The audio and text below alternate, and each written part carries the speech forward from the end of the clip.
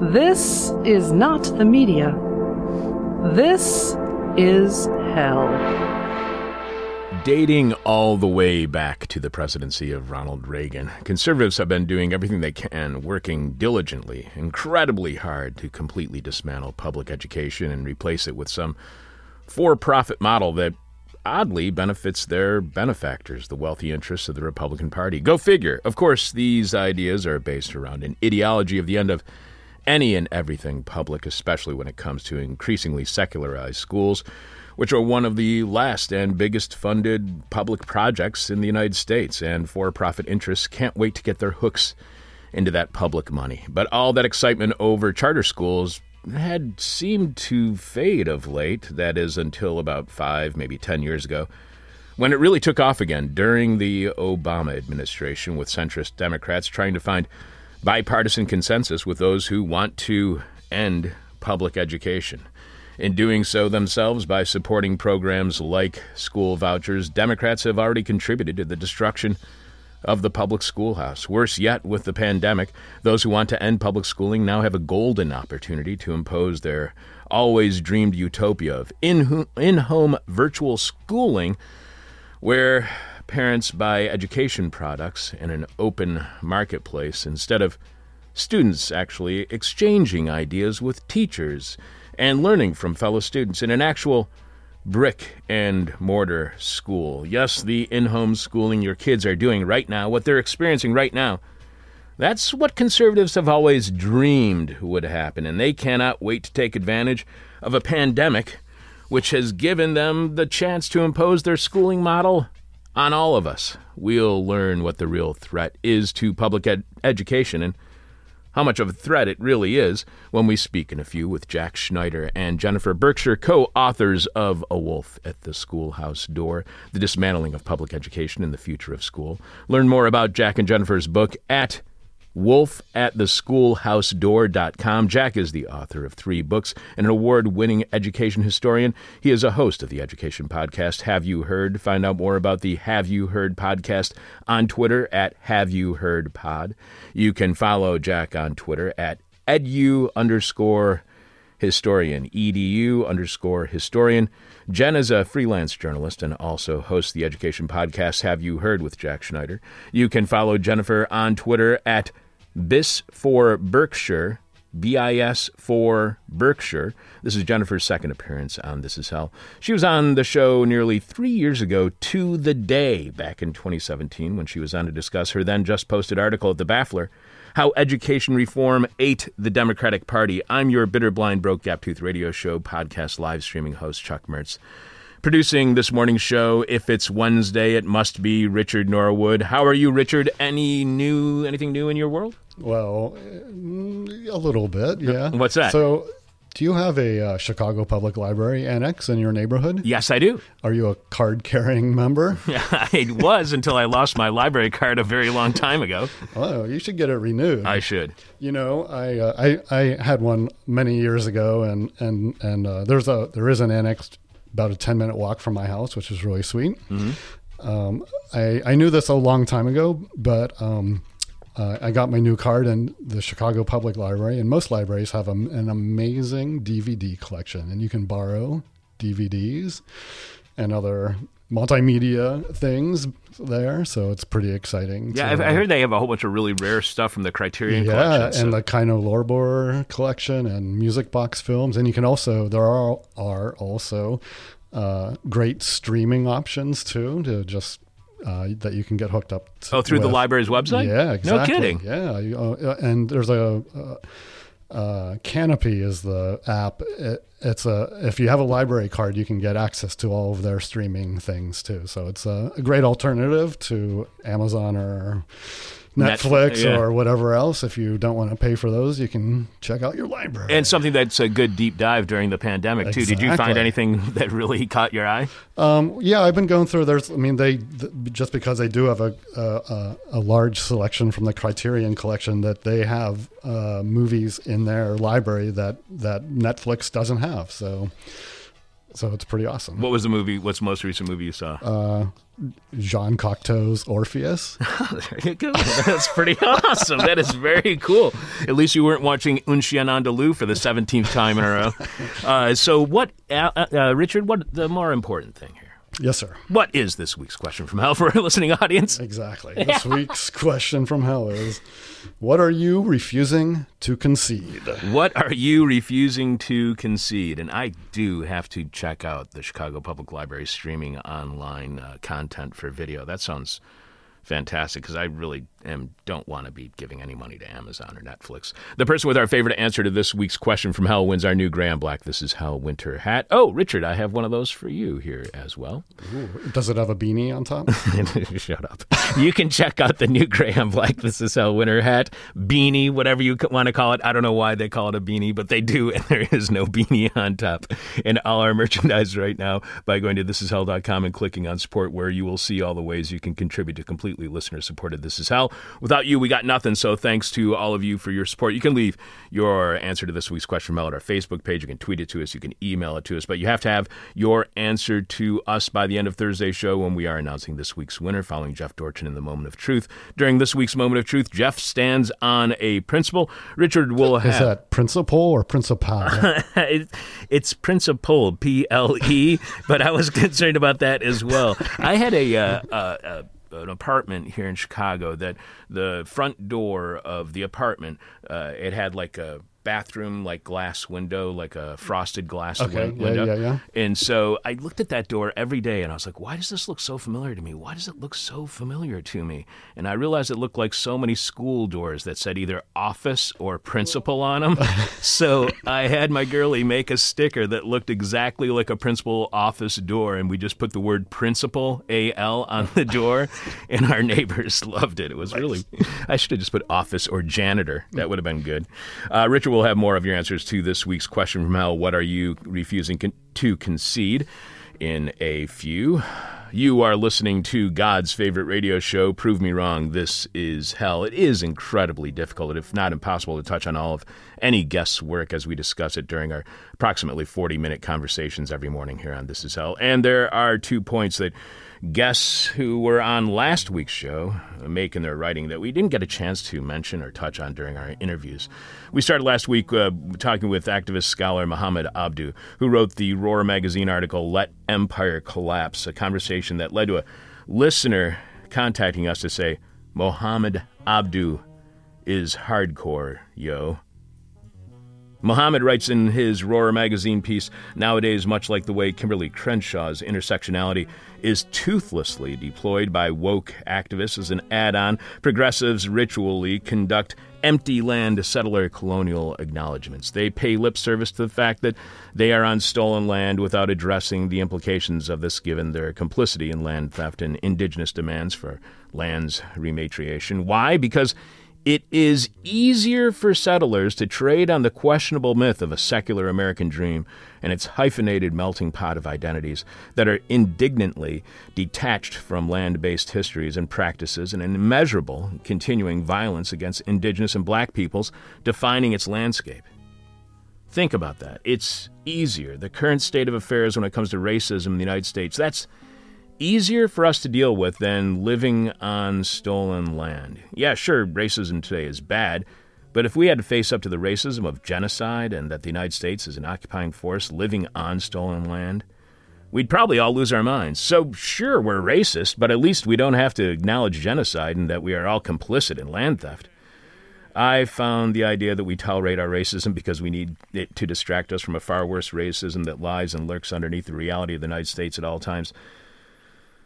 I found that idea illuminating, enlightening, and incredibly disturbing. Also on the show last week when we were speaking with Yorgos Kallis and Susan Paulson about their book, The Case for Degrowth, we didn't get to a point they make about common sense and how nonsensical it is. Yorgos and Susan write, perpetual growth has become common sense to citizens socialized by mass media, museums, and history books that incite the thrill of exceptional expansion. Perpetual growth and compound growth seems senseless on a finite planet, yet too many people, They actually make sense, make common sense. Common senses often work to protect the status quo by making business as usual appear natural and logical.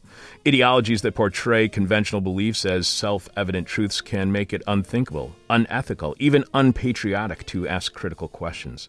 Against greed is natural and more is better, degrowth calls for nurturing common senses promoted by enduring cultural and religious traditions around the world, including share more, lack less, and enough is enough. One silver lining of historical crises is their potential to destabilize established truths, opening transformative possibilities.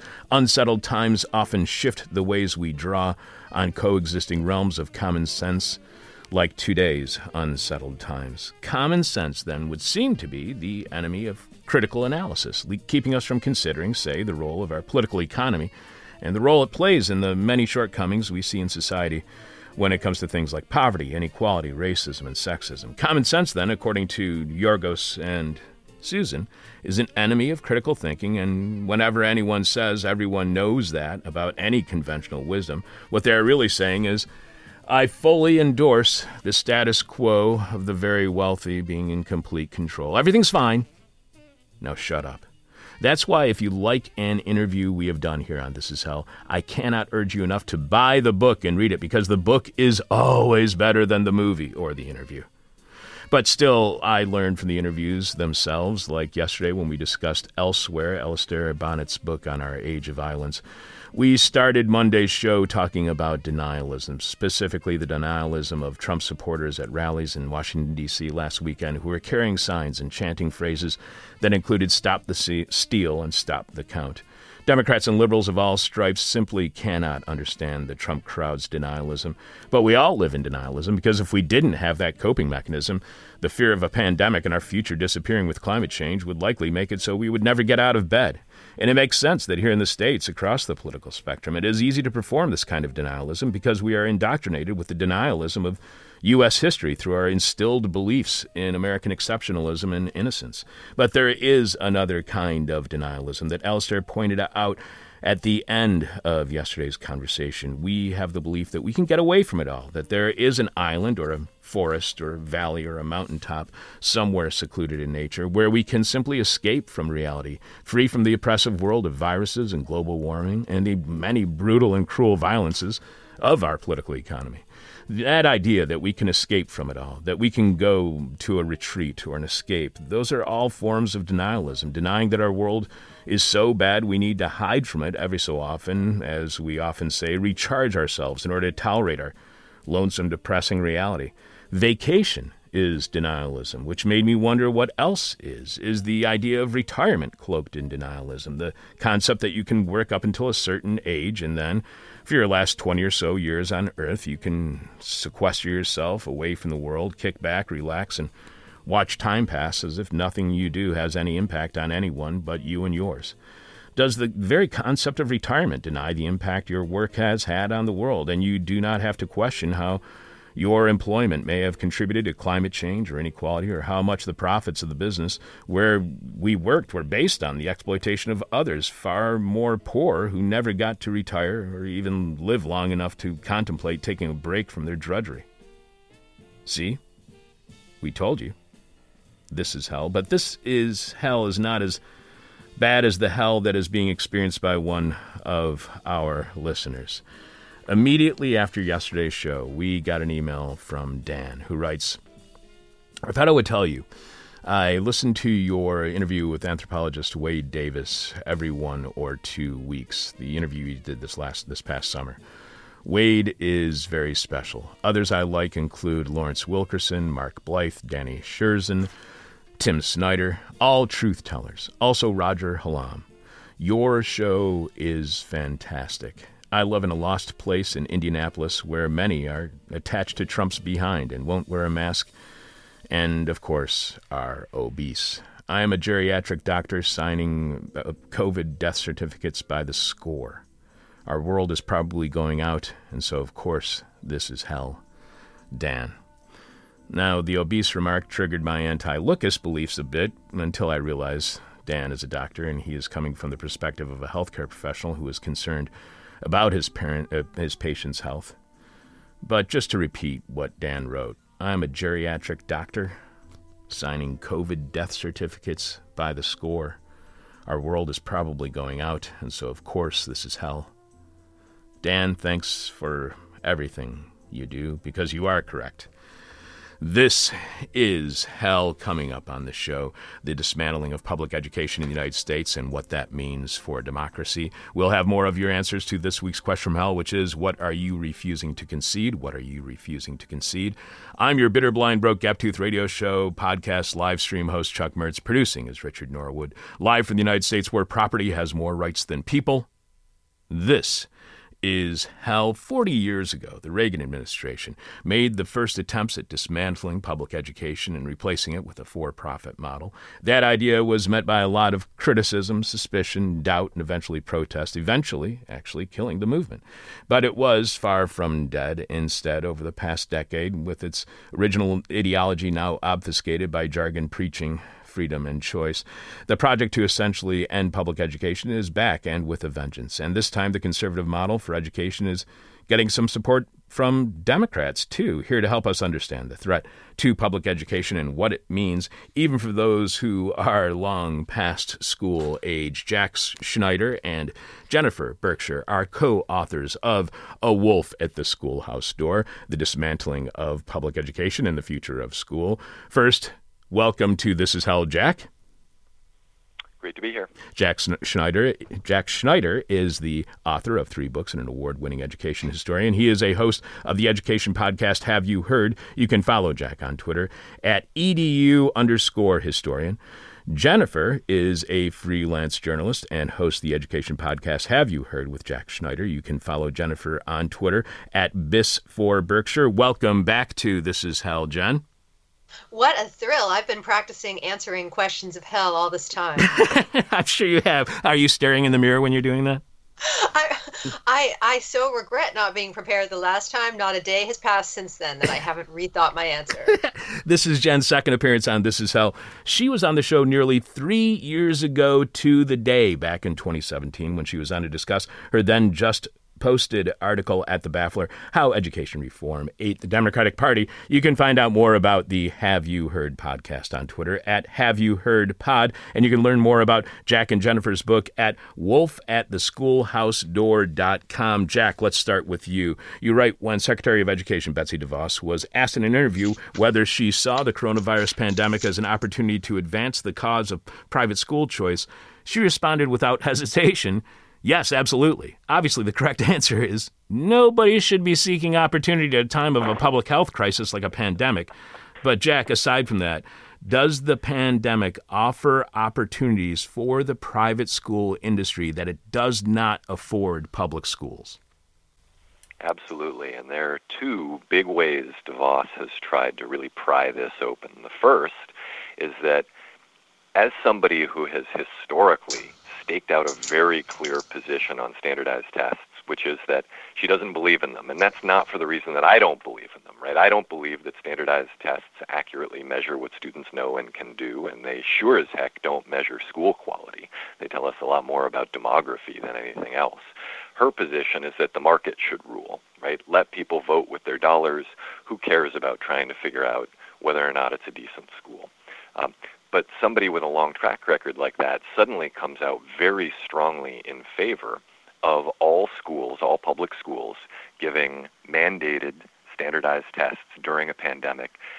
It's going to make public schools look completely out of touch and completely tone deaf. And state superintendents of instruction, like the one in Georgia, came out and said, we absolutely think it's the wrong thing to do to issue standardized tests, and DeVos threatened them with the powers of the federal government.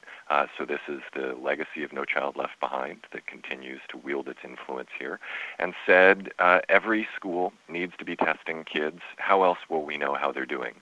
Well, this sort of doublespeak is indicative of how savvy she is. She knows she can make public schools look ridiculous right now by trying to give standardized tests while teachers are struggling to deliver instruction. Kids can't even get online in many cases. Parents are trying to figure out what to do with their children while they're trying to work during the day.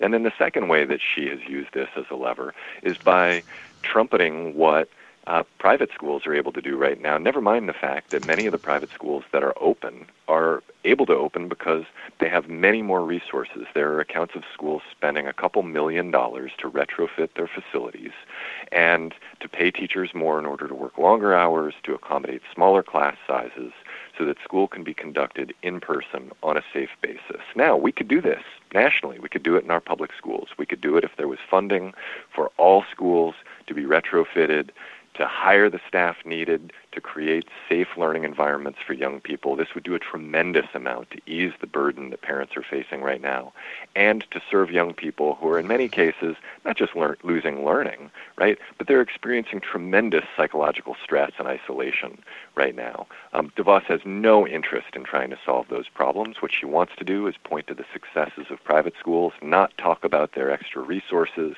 and continue to push, even on her way out the door, voucher proposals and other mechanisms for funding alternatives to the public education system. Jen, there is this belief amongst conservatives that all students kind of experience the same education. They have a uniform experience within schools. The idea is then that using this kind of testing, you would have an objective metric on how students are doing in schools, whether that student is in a small schoolhouse in North Dakota or if they're in a public school in Manhattan. It wouldn't make any difference. What is a better way, Jen, to determine how kids are doing in school than this test-based accountability? The irony is that the language that you're talking about that's so often used by members of the people on the right at the state level, you often get the sense that it's almost like a cult, that they speak in the exact same words, right? They rail against the system the way that we so often hear DeVos doing, and they talk about public schools sort of stamping the individuality out of kids and batch processing them. And Jack and I started to notice that, that it didn't really matter who the people were. That's how they talked. And I think one of the big ironies with this is that kind of condemnation of what's become standardized about schooling, which is the testing that Jack was just talking about, that really speaks to people, even if they believe in public schools and like their own public schools, right? That's the thing. That's one of the real ironies of our age, that it's been the Democrats that have so forcefully pushed a kind of, a standardized measurement that people feel is really alien. It's not a complete measure of what they want schools to do. And one of the things that we're seeing so vividly right now in this moment of democratic crisis is that we put so much emphasis on measuring school success as far as boosting student test scores in math and English. And it turns out things like, well-rounded citizenry are absolutely vital. So I think a big start to undoing the damage that's been done in large part by Democrats is to acknowledge that our measures simply aren't complete enough, and that one of the ways that we're going to have to, if we're going to successfully fend off these efforts at the state level to dismantle schools, we're going to have to respond to the part of the right's message that is appealing to parents. And Jack, just again on that standardized testing, just for a moment, that standardized measurement makes me think of another part of your book where you talk about the obsession that often Democrats have with innovation and Silicon Valley when it comes to education. So are these standardized tests, is this obsession with algorithms, is this all part of the Democrats' focus on innovation and Silicon Valley being the future for America's schools? Well, I think that in the same way that the Republican Party has been recently captured by the far right, the Democratic Party, at least with regard to education policy, has been controlled by the neoliberal faction. And neoliberals believe that you can build systems that will operate without the need for human judgment, right? This is the sort of McKinsey consulting approach to public institutions. So rather than saying, let's actually invest in building capacity in all of our communities. We've got 98,000 public schools in this country. Let's figure out how to empower local community members, parents, families, the students in those schools, the educators in those schools, and the broader community to govern their schools to be involved in figuring out what the quality of the schools is, for advocating for needed resources, and for, engaging in a kind of sensible, locally driven reform effort that would be a constant process rather than something parachuted down from the state level. They're not interested in that, right? They are instead more interested in systems that can run without the need for the involvement of local people and controlling them from a kind of centralized directorate, if you will, right? That standardized tests are a perfect mechanism for that. You suddenly can gain control over 13,000 school districts and 98,000 schools in a way that you would never be able to otherwise because the scale is too big. And that's the draw of technology as well, right? That there will be some design that can be built out to scale that will enable elites to enact a kind of enlightened vision rather than engaging the hoi polloi in trying to, create a better governance system for their own schools. And this is what has made the Democrats so vulnerable to Trumpism, right? Because these kinds of approaches smack of elitism. They smack of it because they are elitist.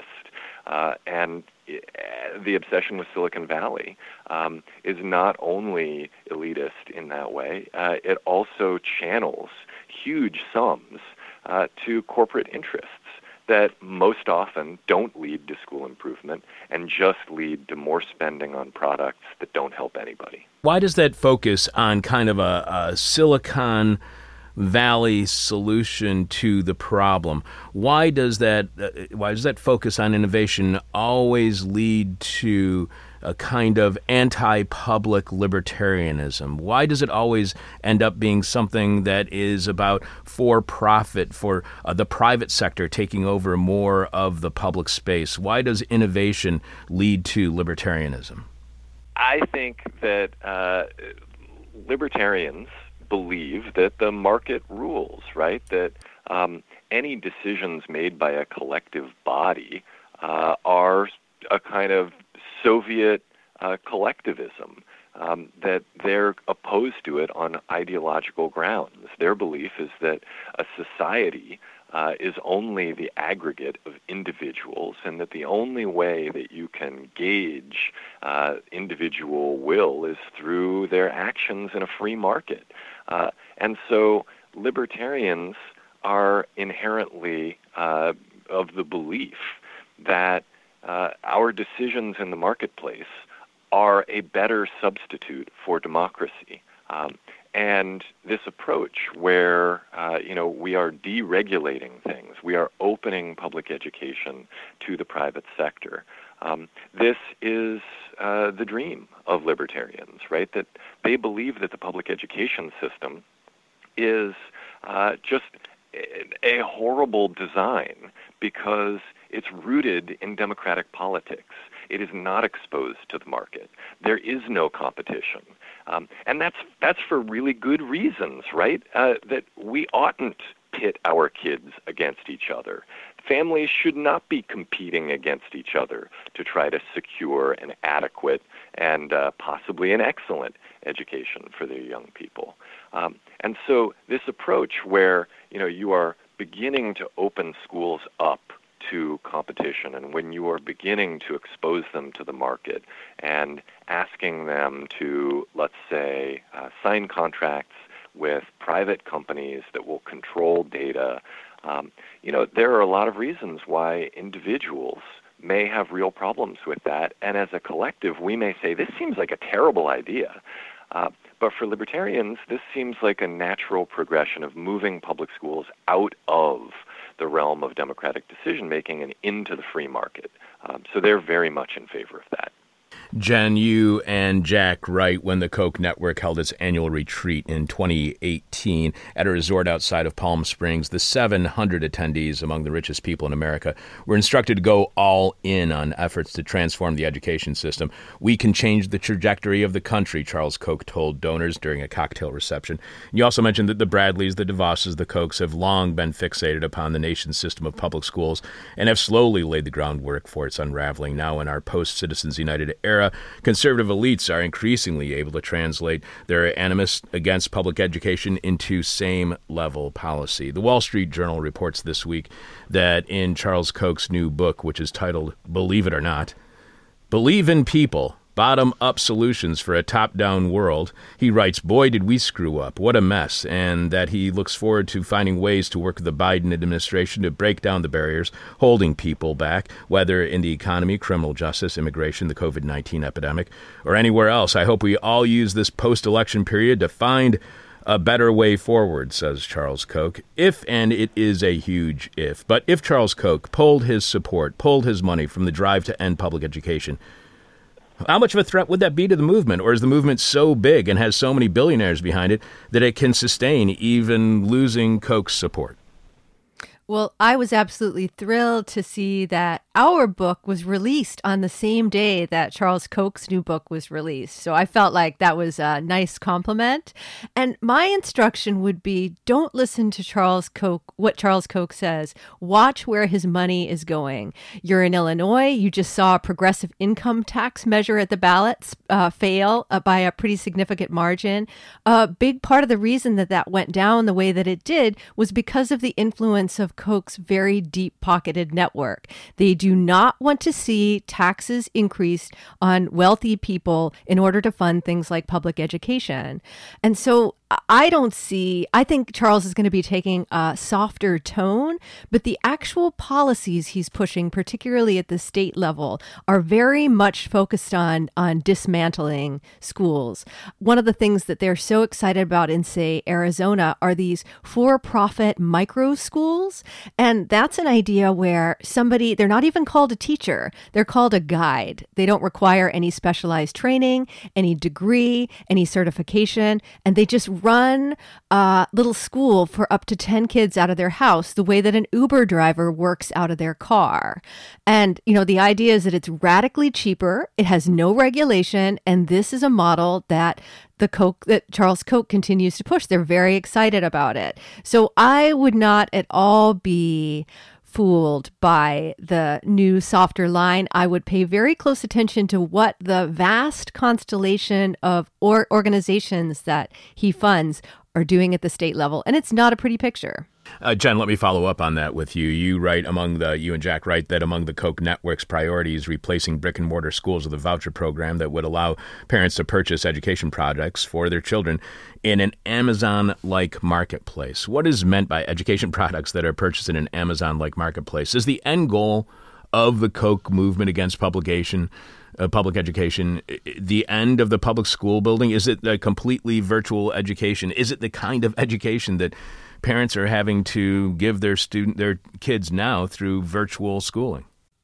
I mean, that is actually one of the just biggest ironies of our present moment, that we're actually getting to see the vision play out in real time. And that is that if you're well-to-do enough to afford private school tuition, good on you, right? If you're able to pool your resources with other parents and hire your own teacher and create a pod, that's great. And then for everybody else, you get this kind of inferior virtual education.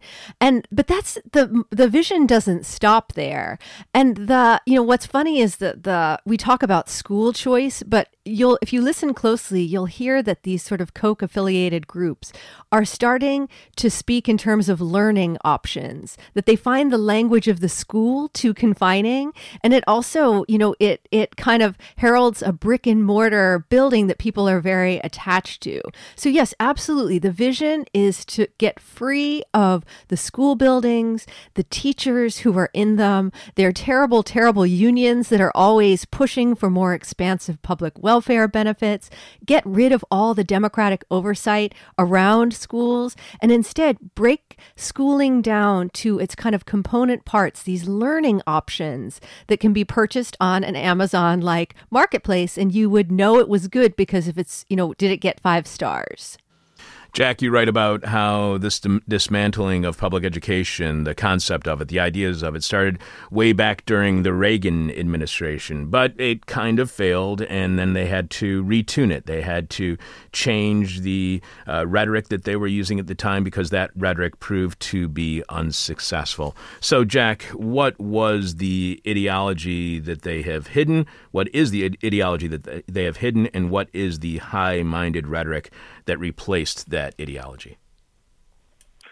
Well, Reagan was pretty straightforward about his belief that markets were better than democratic politics, that unions were bad, that spending was unacceptable, and that private decisions are a better substitute for the kind of collective decisions we make when we get together and have conversations. He believed in the idea that an individual voting with their dollars in the marketplace made sense everywhere, including in public education. Well, he came out and said that, and people immediately reacted with revulsion to this idea applied to school. They were okay with it applied elsewhere, like to the post office, because we don't feel as strongly about our P.O. boxes or our letter carriers as we do about our schools and our children. And so Reagan immediately pulled back on his voucher proposal, which, by the way, was a fairly modest federal voucher. And pretty soon after that kind of gave up on his far-right education reform policies. The right then really toned things down and realized that they weren't going to win on that, and spent a few decades in a kind of tense partnership with neoliberals where they advanced choice not through vouchers, not through total privatization, but through charter schools, and where they advanced testing and accountability in lieu of other kinds of aims of theirs, like, putting religion in schools or breaking the teachers' unions. That these were the key compromise agenda items for both mainstream conservatives and neoliberals for the past few decades. And what DeVos did was she capitalized on the fact that that was a stepping stone for the far right. Right? It actually was a real compromise for the left. The left had to give up a lot over the past few decades. But for far-right conservatives, for ideologues, right, who see the market as a solution, as a matter of faith, the move to open up schools to competition through charter schooling, right, that was a step towards their long-term aim. They weren't giving something up. They were winning something there.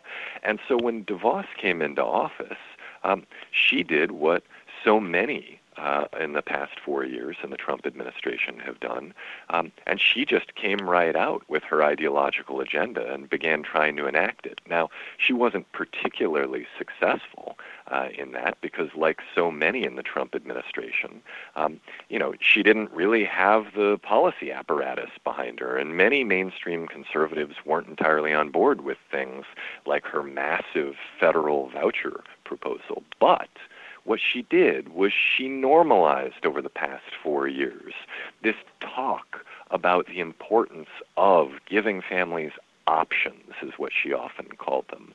She talked about the importance of putting children above the quote-unquote system. Right? This is a different way of talking about vouchers, and what we can see is that this is the Reagan agenda coming roaring back to life, but doing so in a way that is designed to still conceal its true ideological roots from the mainstream Republican voters who still support their public schools. And so many of these folks will vote for their local Republican candidates or their senators or representatives running for re-election without really fully understanding the extent to which those folks have bought in to this Trumpian, DeVosian, Reagan 2.0 education agenda that will actually lead to the dismantling of their public schools.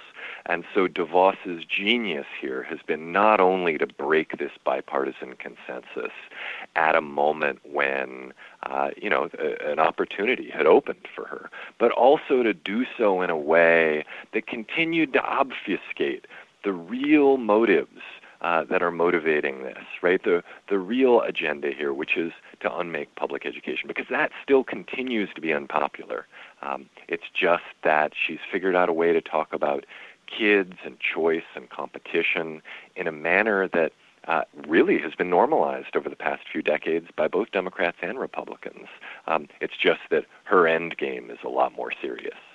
Jen, and we talked about this when you were on the show 2 years ago when you wrote your article at The Baffler, How Education Reform Ate the Democratic Party. But why do the Democrats fall for this school voucher program? Why do they fall for this finding a consensus, finding a bipartisan consensus on a system that, as it seems clear to conservatives and as it should be clear to all Democrats, is about dismantling public education? Well, I really view the book as sort of a companion to that piece, that even though we're writing about the right this time, that all along you have the Democrats starting to use this very same language. And so, sort of inures us to how radical the vision is, as Jack was just explaining. But one thing that, we have to acknowledge with the Democrats is that basically since Clinton, they've gone all in on education as their only economic plan. And so that puts just an enormous, it heaps expectations on the schools that the schools can't possibly deliver, right? Like, we're going to rely on the schools to be our social welfare program. Schools provide your only opportunity. If you're somebody who doesn't get a college degree, well, then it's sort of your fault. And so as a result, our expectations of what public education is supposed to deliver are way out of whack with what it actually can do, right? Like, other countries don't keep arguing that somehow their schools are going to be responsible for global competition, right? And so as a result, it puts the Democrats in this very vulnerable position. On the one hand, you end up with this deep cleavage across the country where there's a bitter divide between people who have college degrees and those who don't. The latter group feels condescended to by the former group. And then you have this sort of, if the Democrats are constantly talking about education as the problem, it opens them up to all sorts of quote unquote solutions. And what we see going back to Reagan up through DeVos is that the solutions being offered actually lead to a pretty radical vision that the Democrats are sort of deaf to. Let's talk about that radical vision for a moment, Jack. If their vision were actually employed, what would be the impact not only on our education system, but on governance? How would our representative democracy be changed by no longer viewing education as a public good or education as within the public domain? If the education system viewed students as consumers and not citizens, and in opposition to any collective power against the system, how would that change what we call democracy in the United States? Well, the more that we are atomized, right, the more that we see ourselves as individuals who are separate from each other and who are often in competition with one another, the less likely we will be to actually work together, right, to create some sort of shared understanding of where we're going and where we want to go as a society. We certainly aren't going to solve big problems like climate change as long as we continue to view ourselves as islands of self-interest. That's the long-term far-right libertarian agenda, is to get us all to think of ourselves that way. Well, how many institutions are there in the United States that encourage us to, across difference, see each other as equals? There aren't many. The public education system is certainly the largest and the broadest in its reach. Every year, we have tens of millions of students enrolled in our public schools. And it's not just citizens, it's every young person who lives here in the United States can go to a public school. Now, we still have lots of problems, right? Our schools remain troublingly segregated. They're unequally funded. But it's also the case that our public schools are often the fairest institutions, the most open in their access, and in many cases still the most robustly funded across the U.S. This is a $500 billion investment that we make every year, which is a big part of why the far right is so hell-bent on unmaking public education, because it is a massive expenditure, right? It's not a federal expenditure in the same way that defense, Social Security, Medicare, and Medicaid are. The federal government only contributes about 9% overall of its funding, about 45% on average from the state and 45% from local. But collectively, it's a huge investment that we make in young people, and we make it more or less equally. Obviously, there are great variations there. Now, what's the vision? The vision is further atomization. The vision is to get people out of this public system where we are encouraged to think not only about the collective in terms of the way that we attend schools together, but also to move us away from the collective in the sense that it's not just my kid who benefits from her education in the public school. It's everybody in our neighborhood that benefits from the fact that kids are getting an education. In fact, it's everybody in our state. It's everybody in the nation. In fact, there's a kind of global benefit to educating young people wherever they're being educated. And the long-term vision here is, as Jennifer alluded to earlier, to get people to use their own dollars on behalf of their kids, thinking of themselves as consumers in a private market. The well-to-do will continue to purchase something that looks very much like school for their children. And in fact, they will send their kids to schools. They'll send their kids to private schools and pay tuition. Their kids will get a broad, diverse, rich curriculum, even if the student body will be far less diverse. And they'll be in face-to-face instruction with teachers. Everybody else will be dependent on what will essentially be charity education. This, in fact, is what public education looked like a couple hundred years ago. Before we had a public education system, there were charity schools, often called pauper schools. That's the vision that the far right has. That's how oligarchs win in the end, is that you let people with resources do whatever they want for their kids, and everybody else is dependent on something lesser, a charity education that will keep them off the dole and out of jail, which eventually is not about their own interests. It's about the interests of those who would have to pay the taxes to support prisons and welfare programs. And what's the cheapest way to do that? Well, it's probably online. It certainly isn't delivered by a unionized educator. It's probably not even an educator. It's a gig worker working, at whatever rate the market will bear, certainly not something collectively bargained, and doing so in cooperation with a variety of tech products that can be purchased by the individual families who have been given something like an EBT card for, instead of for food stamps, it'll be for an educational product. And we've already seen this begin to be enacted in places like Arizona, where there is the quote-unquote education debit card, which I will add has no regulation attached to it. And that's, again, by design, right? Go ahead, abuse the money, spend it on whatever you want, as long as those dollars don't end up in public schools.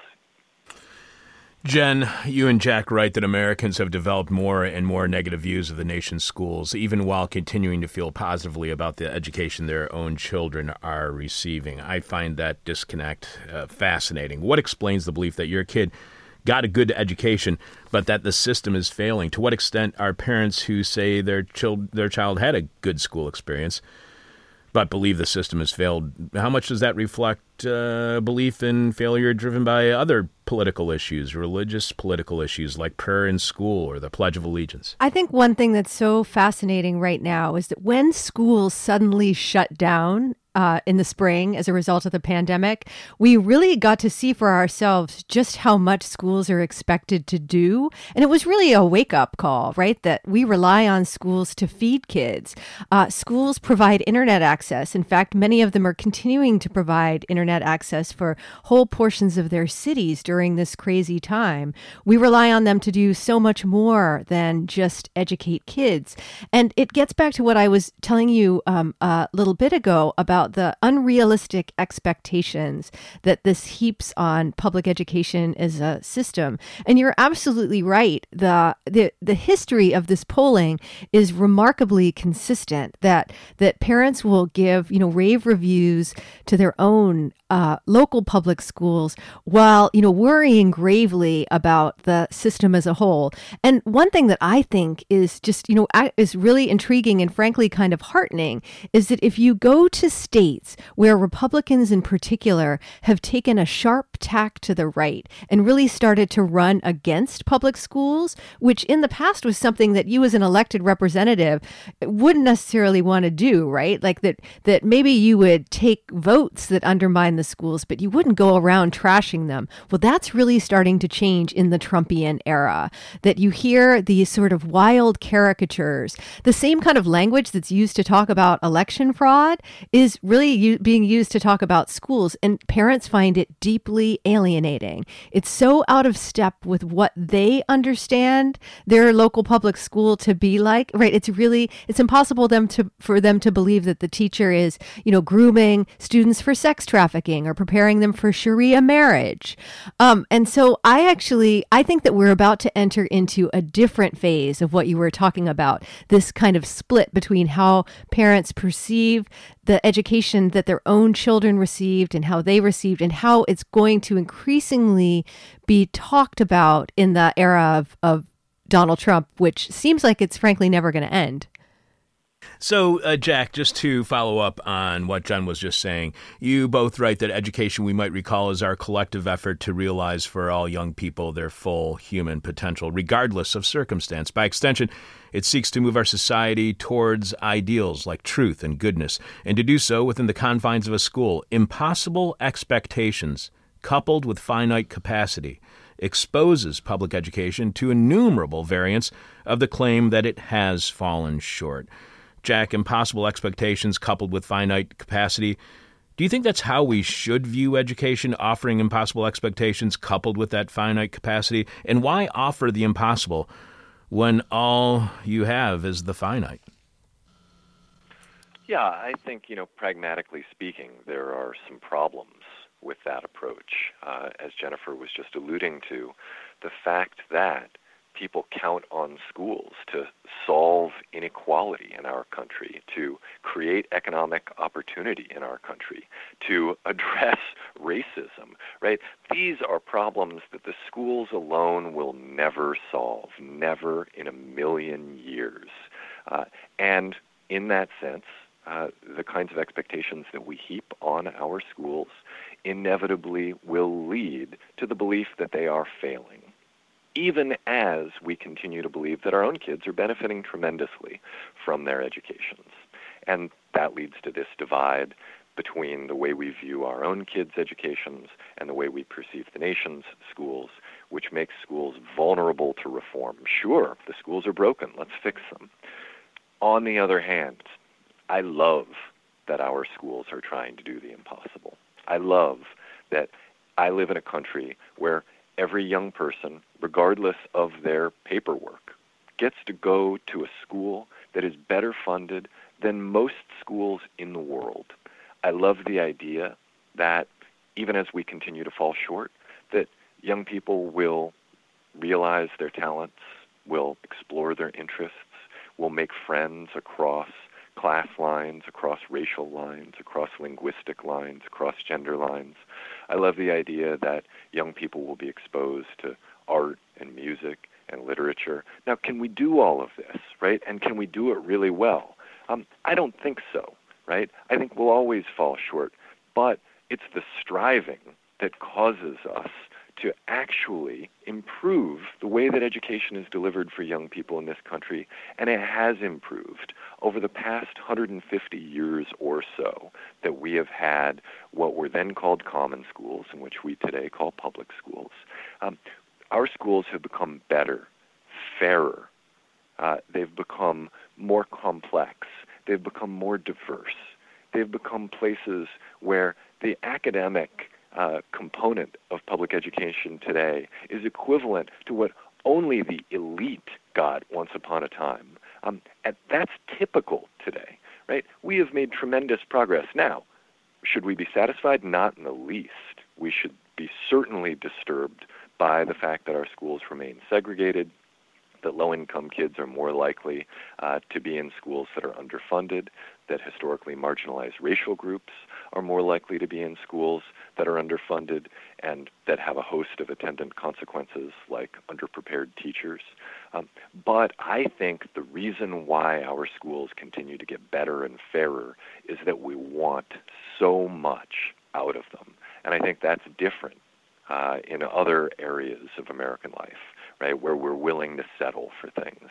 I think the fact that we are unwilling to settle in education, right, that's the piece that keeps us improving. It's also the piece that makes us vulnerable. And I think then the key is to be really clear that our shortcomings are a product of our great ambition on behalf of all young people, and not a sign that our schools are failing and should therefore be exposed to wave after wave of highly interventionist, disruptive reform. We have been speaking with Jack Schneider and Jennifer Berkshire. They are co-authors of A Wolf at the Schoolhouse Door, The Dismantling of Public Education and the Future of School. You can learn more about Jack and Jennifer's book at wolfattheschoolhousedoor.com.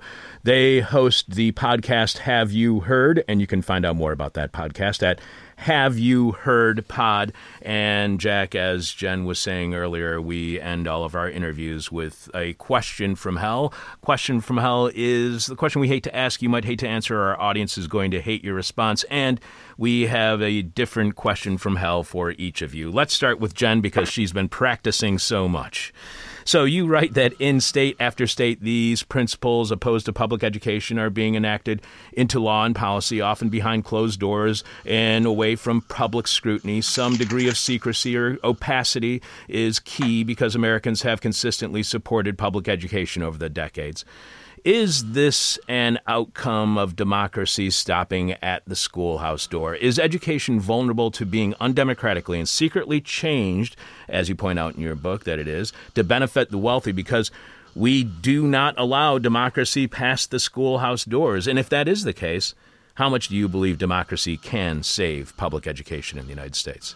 I think that one of the reasons why the right is as intent on dismantling public education as it is precisely because of the democratic aspect, that it's too hard to make a buck, right? That you're accountable to all those tiresome institutions, the school board, the union, the parents. And if you can just figure out a way to move it all behind the edupreneurial wall and turn the whole encounter into something more like Comcast, right? Where the only point of intervention is for you, the disgruntled customer, to spend hours on the phone with your customer service agent, right? Like that's as far away from democracy as you can possibly get. And while those tools of democratic oversight, like school boards or like you have in Chicago, the local school committees, they're not perfect by any means. They are a huge bulwark against the extraction of profit from our schools and the sort of unabashed marketizing of them. How did I do? Very well. You did a great job, and I'm so glad you've been practicing. Jack, our question from hell for you is, if the ideology behind the end of public education, the dismantling of public education, is the end of anything public, the idea of public anything, what is the system that movement foresees? What's the system they hope to create? What is their ideal when there is no sense of public anything? What's that world like? First, I just want to make sure that we're grading on a curve here because Jennifer knew this was coming and had an opportunity to practice. So whatever my answer is should be, accounted for as a sort of 101 class rather than her graduate seminar version. Sure, but I believe the grading on a curve is socialist, so we won't be doing that today, Jack. So if you could just move on with your answer, I'd really appreciate it. I think the answer is embedded in what people like Betsy DeVos talk about when they draw parallels between the education system that we see today and other industries, right? And they often rely on these analogies. Jeb Bush once famously talked about milk, endlessly talked about milk, when talking about the shortcomings of the public education system. He talked about the fact that we have access to zero-fat milk and 1%, 2% whole milk, chocolate milk, strawberry milk. What on earth was he talking about there, right? He was talking about shopping for a product, right? Betsy DeVos, in a speech at Harvard, talked about food trucks. She talked about how near the Department of Education there were no good restaurants. And eventually these food trucks came in and they began to offer choices to people. And suddenly everybody was really happy because they were eating good lunches. What's she talking about? She's talking about consumers shopping for products in a free marketplace. The long-term vision here is to break what they call the public school monopoly, to create a private marketplace where if there is anything like a public school, it charges tuition, and you will send either your charity voucher to them as payment for that tuition, or your own dollars if you can afford to educate your own kid. And of course, most people won't choose that because their charity voucher won't cover an in-person school. It will cover a virtual school, which will be significantly less expensive for taxpayers. And we all know that the core of this vision is about reducing public expenditures and atomizing American life so that each of us is advancing our own self-interest and not participating in anything that resembles a collective decision-making process. Jack, that was an exceptional answer to the question from Hal. Jen, thank you so much for being back on our show. You know that I will be annoying you in the future to have you back on. Jack Schneider and Jennifer Berkshire are co-authors of A Wolf at the Schoolhouse Door, The Dismantling of Public Education and the Future of School. Learn more about their book at wolfattheschoolhousedoor.com and make certain that you find out about their podcast, Have You Heard, by following them on Twitter at HaveYouHeardPod. Again, thank you to both of you for being on the show today. This is an exceptional work, and I think it's the best thing that I've read so far when it comes to the threat of dismantling public education. Thanks so much for being on our show. Thanks for having us. All right, take care. Bye-bye. Bringing you bong-hitting journalism since 1996, this is Hell. I love that tagline, and I always love the thought in my head that the guests are still on the line when they hear me say it. I'm your bitter, blind, broke, gap-toothed radio show podcast live stream host, Chuck Mertz. Producing this week's show is Richard Norwood. This week's question from Hell is, what are you refusing to concede? What are you refusing to concede? The person with our favorite answer to this week's question from Hell gets our new Graham Black This Is Hell winner cap, hat, beanie, toque. It's not really a toque. It doesn't have the ball on the top, so whatever it is. You can check out all the new Graham Black This Is Hell merchandise, the winner hat, and all of the other stuff right now by going to thisishell.com and clicking on support. Don't forget, without you, we got nothing, so thank you for all of your support as we are completely listener-supported. You can leave your answer to this week's question mail at our Facebook page. You can tweet it to us. You can email it to us, but we have to have your answer by the end of tomorrow's show when we are announcing this week's winner. Richard, please share some more of our listeners' answers to this week's question from Hell. Oh, boy. Our first one this morning is from Chandler. His answer is that I should go into work without hearing the results of my COVID test first. That's kind of dangerous, but okay. And the next answer is from Kim. I refuse to concede that my self-employed business has COVID-related disintegrated and that I have to find a BS job. There you go. Enjoy yourself. So what are you refusing to concede? Cody says the replay of past arguments in my head as I come up with more clever points. I win every damn time. I bet you do. And so does your obsessive compulsive disorder. Wally says that Ted Cruz is Zodiac. Didn't you? We said that one already. Yeah. Why is am I repeating them? No, I don't know. That doesn't sound so far. Okay. I think the last one we had yesterday was from Krimsky. Do you have anything past Krimsky? Hold on, I just sorry, I just lost the page. That's okay. By the way, thanks to everyone who has supported This Is Hell by going to thisishell.com and clicking on support, where you can find all the ways you can contribute to completely listener-supported This Is Hell, including all of our merchandise, like the whole new gray on black line of truckers' caps, face masks, winter hats, and tote bags. Thanks to Joseph, who showed his support for This Is Hell by going to thisishell.com and clicking on support. So thanks, Joseph. All right, we're back. All right. And we did Wally. Yeah. Carl says that my mother was right in 1972. Okay. And so, what are you refusing to concede? Justin says that the broad democratic non-agenda of a return to normalcy and civility, coupled with a years-long failure to associate Donald Trump with the rest of the Republican Party and the numerous unforced errors of rehabilitating and endearing people like Lindsey Graham to American voters just before the election as... Oh, my God. As well as a promise to oppose populism and progressivism in all its forms. So it's an essay answer Yes. to this week's question from hell. Bogey says, I refuse to concede to alcoholism. Yes. Brian S. says, territory. And Lewis says, I refuse to concede that cats are... See, these are all the repeats from yesterday. I don't know what's going on over there. I did put it in the... Oh, I see that. I see what the problem is. All righty. I know you have more of this week's answers to this week's question from hell. Again, which is, what are you refusing to concede? All right, now I got to find the... And we're refusing to concede the end of this segment. Yeah, exactly. As we try to find more answers. All right, how about the Commons? Okay, Those are from 2 days ago. All So, right. hold on. Well, let's skip these. Well, let's just move on. What do you say? I see. I have Wally, Yeah. Dan. It's from a day ago. Yeah. Okay. I know. I hate this new Facebook format, too. It really screws up the question from hell. Go ahead. Kelly says, I refuse to concede that my hoard of toilet paper and broken phone charger cables. All right. Brandon says it's GIF with a hard G, damn it. I don't care what the guy who invented it says. And Dan says, I refuse to concede that we will forever remain in a cacistocracy. Okay. And I believe that's it. All right, so we will have more of your answers to this week's question from hell. Again, what are you refusing to concede on tomorrow's show?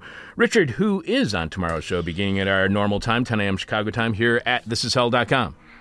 Tomorrow, Thursday, we will have Ann Newman on her Baffler article, Drugs for the People, Rethinking the Global Pharmaceutical Supply Chain.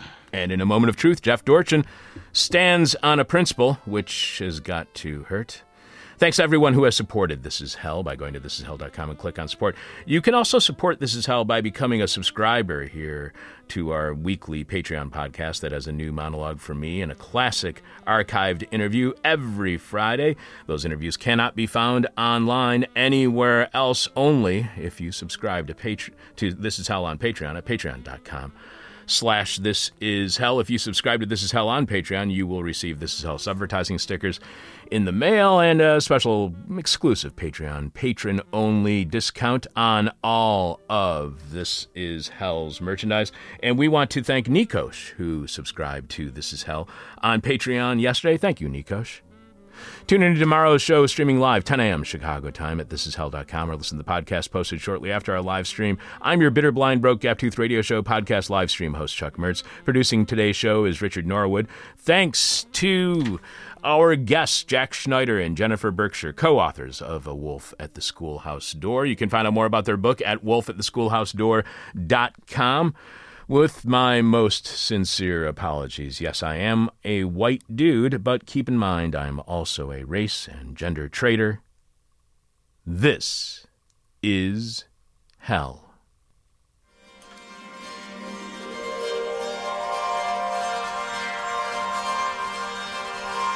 Thank you for listening to This Is Hell. For more Interview Hell and to support the show, visit thisishell.com.